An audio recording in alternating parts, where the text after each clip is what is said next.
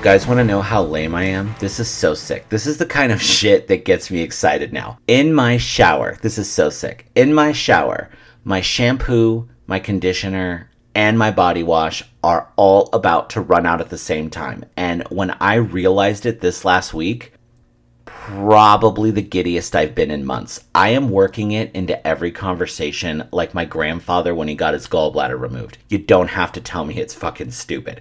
I know it's fucking stupid, but that shit never happens. It's like when the floating DVD logo hits the corner of the screen. It's magical.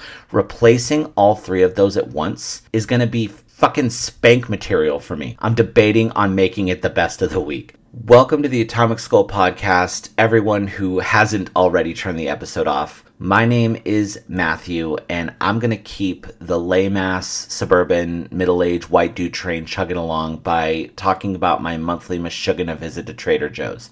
Anyone who has listened to the program enough knows that on paper, I love Trader Joe's, but in practice, I want it to die in a fire. I popped over there on one of my days off this week because I ran out of a bunch of shit from TJ's that I don't even fucking need. So, of course, I had to restock. I'm pulling into the parking lot, and the hate meter in my head is already running. It isn't that I've wholesale decided that it's going to be a shitty trip, but the bile is flowing. The bitterness is clocked on and honed in, and I am ready for war. Try me, bitch. Here is the fucking twist, you guys. I have no notes. I got a parking spot reasonably close to the door. I go to the entrance and there's no obnoxiously oblivious white person standing in the doorway blocking traffic. I walk in and it isn't particularly busy. They had mostly everything I wanted. I didn't forget the chocolate milk, which did happen last time. Checking out was a breeze. The cashier even flirted with me a little bit, which is always nice. And I have to tell you, he was lovely. I spent more time driving to the building than I spent in the building. I think I was the only guy there that day that didn't specifically have just a mustache, but as I've gotten older, I've realized the value in choosing the battles that matter. As I'm walking to my car, I'm thinking, for convenience purposes, this trip was great. But for comedy purposes, it was a total failure. But I'm still going to put it in the W category. I will take all the wins I can get. It went so well that on my way home, I decided I'm going to let it ride, and I'm stopping at Starbucks. Nothing or double. Specifically, the Starbucks that was the scene of the crime from the Long Bad Night story I had a couple weeks ago. By the way, I want to thank the few of you real MVPs out there who actually Venmo'd me some coffee money, all of which directly went to my Starbucks card. I pull up to Starbucks. I got the closest spot to the door. I was in the building less than 10 seconds. It is possible that I may have also grabbed a couple of double cheeseburgers on the way home to celebrate everything going surprisingly well. But don't tell my beautiful wife, Mrs. What's-Her-Name. She'll probably just bitch me out. I hope that everyone who celebrated had a happy and productive, or maybe non-productive, 420 and was able to smoke like 2 or 3 marijuanas. I feel like that's as good of an excuse as any to shoehorn a conversation in about, the pot. I've mentioned before on the show that I do partake in the devil's lettuce quite often. It's my glass of wine at night. It's the thing that I use to shut my brain off when I don't need it anymore. And let me tell you something, babe. It works. My brain is always annoyingly moving at faster miles an hour. But when I smoke, there's a certain level of stoned that when I reach it, I am good for precisely nothing. I have to tell you guys the story of the first time I had an edible. So I mentioned this before. I was a late bloomer with the ganj. I didn't smoke until I was 27. So many people around me tried to get me to smoke, and I refused because when I went to school, I was told that literally everyone who smokes marijuana will eventually die of a heroin overdose. And while I was already suicidal at that age, a heroin overdose didn't seem dramatic enough for me, so I skipped smoking altogether. You know what, though? I should have done it. People just told me that I need to do it, and that was never enough for me. People are idiots. myself included. Why am I going to listen to people who just tell me to do something without giving me a good reason why? Nobody bothered to explain why I should do it. If it was sold to me right out of the gate as a vacation from my brain, I would have turned into a cute little goth Willie Nelson in high school. So it was maybe about 10 years ago now that I had my first edible. It was an Oreo brownie, delicious, 150 milligrams. I don't need to tell you what I did, right? Yeah, the whole fucking thing. No one was around to tell me not to do it, and I didn't know any better. Plus, maybe you missed the first time, it was fucking delicious. I have no excuses, only regrets. So I ate the edible not knowing at all what to expect, right? My roommate at the time and I needed to go grocery shopping, so we went to Winco. The roommate would check in on me every few minutes while we were shopping, asking me how I was feeling. Even on the drive there, she's like, "Hey, how are you doing? Is everything good?" I was fine. No issues. Felt nothing. I started actually wondering if it really was a pot brownie. I had gotten it from my dealer at the time, who I had just had a little bit of a falling out with her after I accidentally fucked her for a little while and then made it weird. Matthew Kitson rule number 420. Never fuck your dealer. So I was walking through the grocery store wondering whether or not she had maybe fucked me over and gave me an inedible edible, right? So we get to the front of the store, right where the checkout lines are, okay? And then all of a sudden, all I remember is a complete system-wide shutdown. All right? So, the rest of the story from here on out, I'm going to be telling you mostly secondhand as it was told to me. We get to the front and are about to check out, and with no warning or preview, I just sit down on the ground and cross my legs. My roommate asked if I'm okay, and my response apparently was, quote, "I don't want to do this anymore." So now my roommate has a cart chock full of groceries that have to be paid for, and a Matthew that is sitting on the ground with a whole ass system failure, refusing to get up. People are staring. So the roomie is doing her level best to not turn this situation into a full-on sitcom. "Hey, you got to get up because we need to pay for the groceries so we can go home." Somehow she manages to get me off my ass and put both my hands on the shopping cart.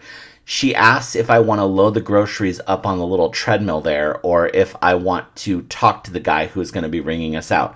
I tell her that there is none chance I will be able to talk to a human person at that particular point in time. God bless her. She was very understanding. She says, "Okay, I'll talk to the guy and I'll put the groceries on the belt. Can you just go to the other end and bag the groceries up while I do the rest?"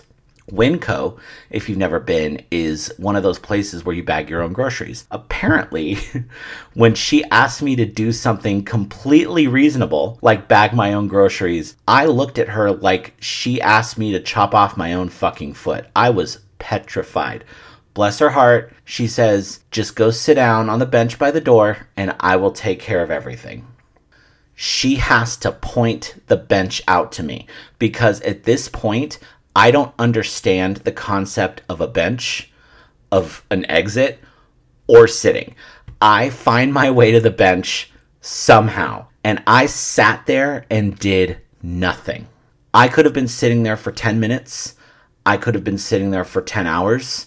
I could have been sitting there for 10 months. I am still not sure. I didn't get any trouble for missing work around that time, so I'm thinking it wasn't that long. But she comes and gets me on the way out the door and physically puts my hand on the shopping cart like I'm a fucking toddler. We walk to my car, which I should 100% be driving. She immediately offers to drive, blessed be. And she asks if I could just help her put the groceries in the trunk. Easy peasy. she might as well have asked me to construct a fucking space shuttle. She just tells me to sit in the car, which I am surprisingly able to do, and she drives home. I do remember apologizing profusely for not being able to do anything to help. She is smart enough at this point to not even ask me if I'm able to help bring the groceries in. I go into what was possibly our apartment and find what might have been my bedroom and manage to figure out how to lay down on what was probably my bed. I remember her helping me out a little bit to get into the shower. Showers always help everything. I don't even know how long I was in said shower. I might still be in there. All I know is that at some point I fell asleep. And then that night, I ended up eating all $400 of the food that we had just bought for the entire fucking month. That first time was a wild ride. Especially after that, I learned to never really go anywhere when I'm high. And I don't. You'll catch me maybe at a gas station buying snacks, or maybe at a movie if I have an escort. But otherwise, I'm a relatively good boy. I stay home. I keep my pieces I smoke out of nice and clean. I am the responsible stoner. One thing that I'm not really a fan of, though, is stoner culture. People who make smoking weed their entire identity. Everything they have has some sort of a pot leaf on it or whatever. I've never been that guy. I don't really have a favorite strain of weed or anything like that. I'm not picky. I don't care. One of the things that I really like about weed being normalized and legalized is that it makes it more mainstream and less cool, if that makes sense. It's becoming less of a full-on lifestyle and more of just something that a lot of people do. And I do recommend that everyone try it. I recommend everyone try everything at least twice, just to see if you like it, weed included. But I know it isn't everyone's thing. I don't think that all the world's problems would be solved just because everybody gets high. And because someone else thinks you'll like something doesn't mean it's going to be a slam dunk for you. My life is chock full of people who are completely dumbfounded by the idea that I don't like the Smiths or Nightmare Before Christmas, because based on the person that I am, I'm supposed to like those things, but I fucking don't. It doesn't mean they're bad, just means they're not for me. In honor of 420, I did want to share a couple of stories that were sent to me. They're not directly pot smoking stories, but they are totally weed inspired. They fucking better be.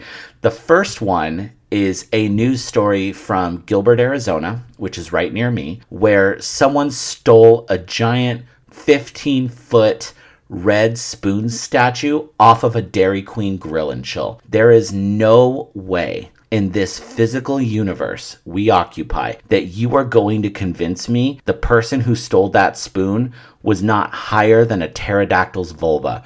No sober person is driving by that building thinking, I'm gonna get that spoon. It was found on the grass near a middle school baseball field a few days later by a guy playing Pokemon Go. I love stories that get more ridiculous as they progress. There is this picture of a police officer. I'm going to post it on my Instagram, at Atomic Skull Podcast. Follow me, fuckers. It is a picture of a police officer placing this giant red spoon on top of his vehicle to return to the Dairy Queen. That's some hard-hitting police work right there. Yeah, I transported a giant spoon back to an ice cream place today. Got a free Blizzard.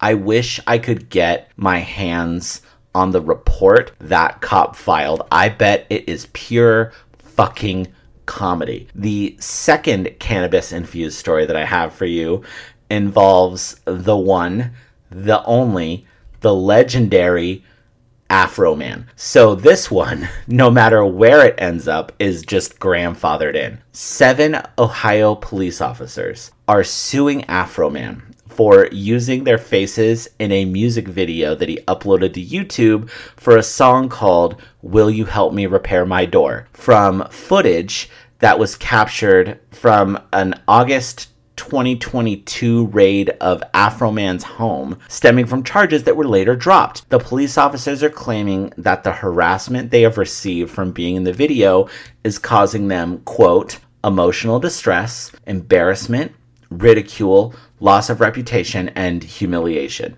end quote. First off, the song title is objectively hysterical. Let me just say that up front. Secondberg, in what way have the police officers had a loss of reputation? Isn't raiding a rapper's home part of the police academy final exam?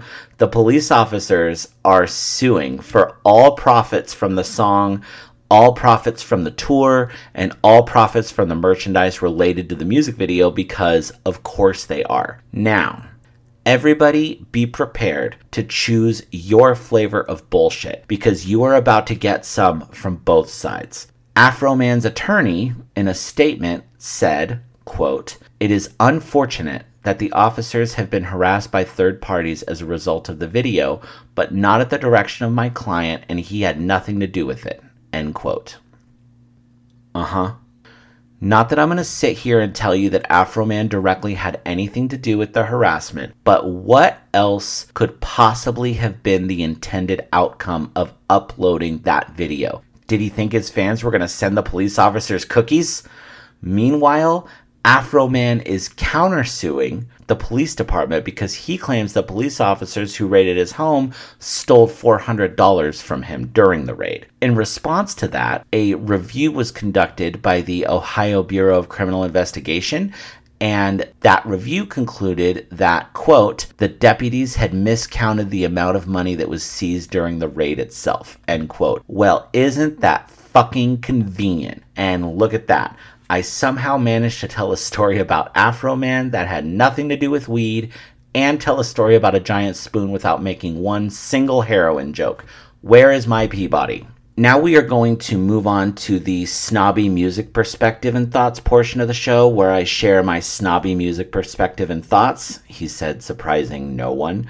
I am going to do my best to make it interesting for you guys, but this is something that has been on my mind grapes this week, and I don't really have anyone that is readily available to sit down with a cocktail and just talk to about this kind of thing in particular. So that is your guys' tough shit for this section of the program. I will have dick jokes for you down the line, you guys. Don't worry. We're going to talk about, dicks that are so big they could fuck a tuba, dicks so big they have an elbow.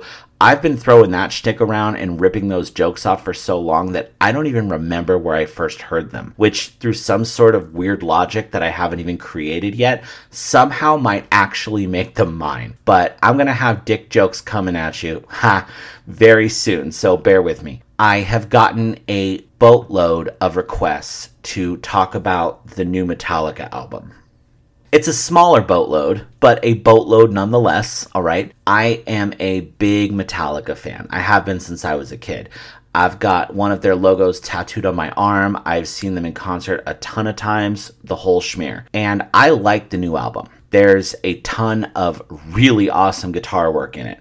Guitar is the instrument that definitely is the closest to my heart. So I am a hoe for a good, loud, chunky guitar riff. And the first song that they released off the album a few months ago, Lux Eterna, is proof positive that Metallica can still pound out a killer rock radio single whenever they want to and can still make it look easy. But at this point in their career, they only have to do one of those things per album. The rest of the album can pretty much be whatever it is they want it to be. And that's what they did with this new one, which it's called 72 Seasons. The songs are going to sound amazing live. I cannot wait to see them in September. But there's not really any particular song on the album that I see myself listening to on repeat over the next several months. Nothing particularly jumped out at me. Metallica has always had pretty good lyrics in their songs, but especially with these last few albums, I think that James Hetfield, the singer and the lyric writer, I think that he's been moving forward a lot with the mental health issues that he's been struggling with his whole life. Must be nice. So he's writing lyrics about that. Music makes me feel feelings, and the lyrics are obviously a big part of that for me. But his lyrics haven't really resonated as much with me like they did in his early stuff and when I was a little bit younger. And it got me thinking, maybe this particular Metallica album isn't for me. You know, I wonder if it resonates better with people who are a little more on the other side of addiction and struggles the way he is. I'm very much open to the idea of music that is released not being for everyone, right? We're going to take a little bit of a left turn here to a place I can promise you you're not going to see coming. My thoughts about the latest Metallica songs also makes me think of Lana Del Rey, which is not a sentence that you're going to hear spoken out loud very often, I assure you. My amazingly awesome sister, Georgia, who I miss every time we aren't hanging out and getting drunk. Check out episode 16 for an example of that Michigas, by the way. Georgia worships Lana Del Rey.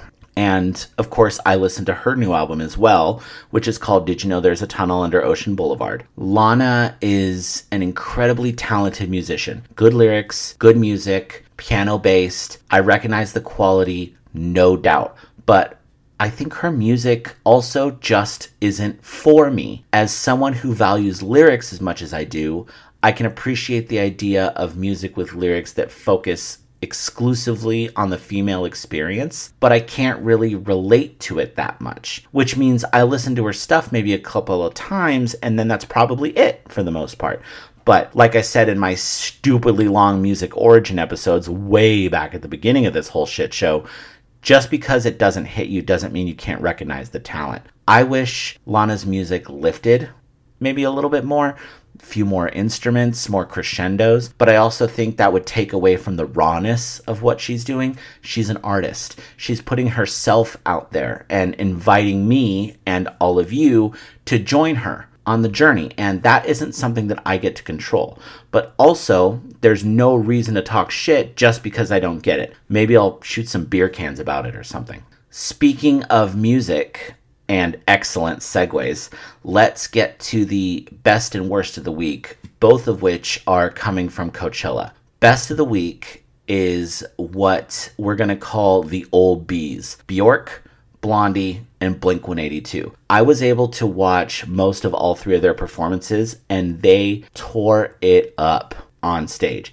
Debbie Harry from Blondie is a true living legend. She does not get enough credit for the badassery that she has created over the last 45 fucking years, since she had a part in damn near inventing punk rock back in the CBGB Umfug days. Her voice still holds up. Her stage presence still holds up. Her band still holds up. It was incredible. And Bjork, who is one of those highfalutin artistes that I will say It's Oh So Quiet is one of my favorite songs and videos of the 90s.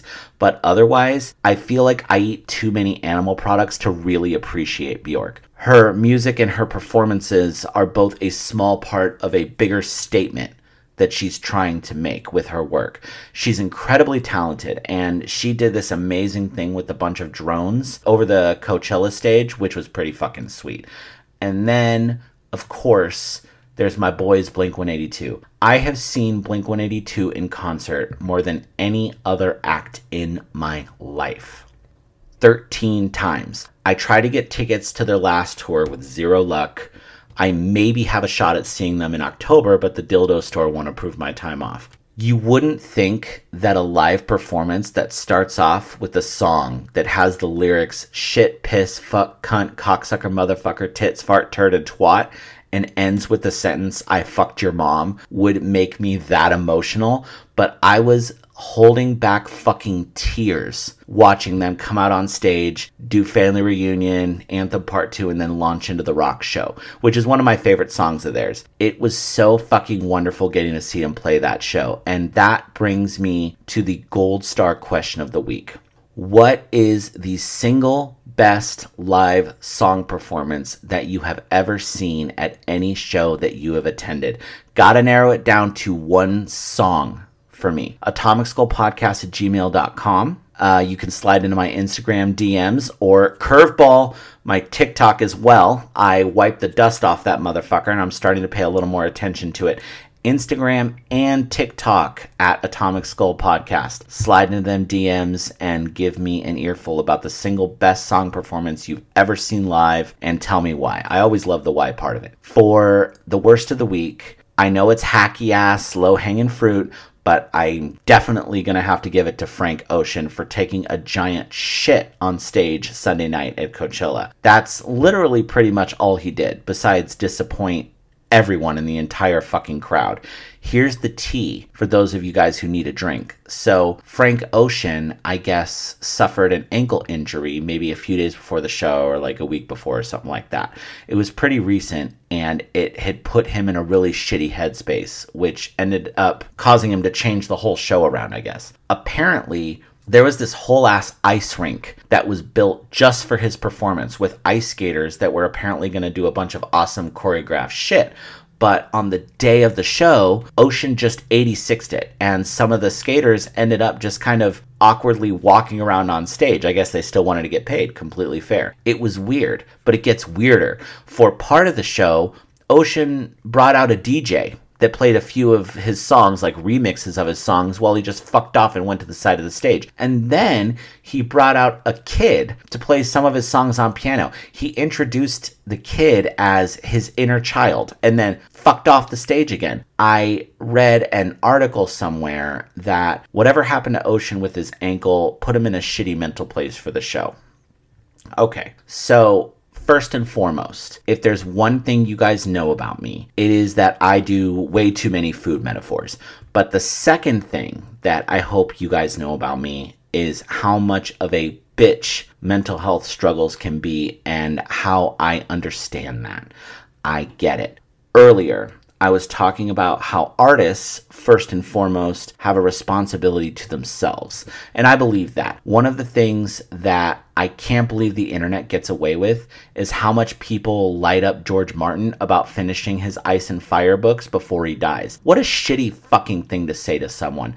Those books, those characters, that story, those do not belong to us. They belong to him. And if he doesn't finish them, particularly because he dies, that is his own fucking prerogative. However, as a performer, first and foremost, you have a responsibility to your audience. There have been episodes of this shit show, even somewhat recently, where I had to take a break from recording because I was not doing well, and you could damn near hear me fighting back tears while I was trying to tell jokes about taking shits in public. That fucking sucks, man. I chose a medium where I have the luxury of another take. As a live performer, the agreement that you make with your paying audience is that when you go on stage, you are going to do your absolute fucking best. If he can't give that, it's completely understandable, but Ocean should have stepped aside so that somebody else could, because that's what ended up happening anyway. Coachella replaced Frank Ocean on the second weekend with Blink-182. Come to think of it, Blink was kind of announced last minute as a second stage act for the first weekend. I wonder if Coachella knew Ocean was going to take a shit and then brought Blink in because they had plans to replace him on the second weekend.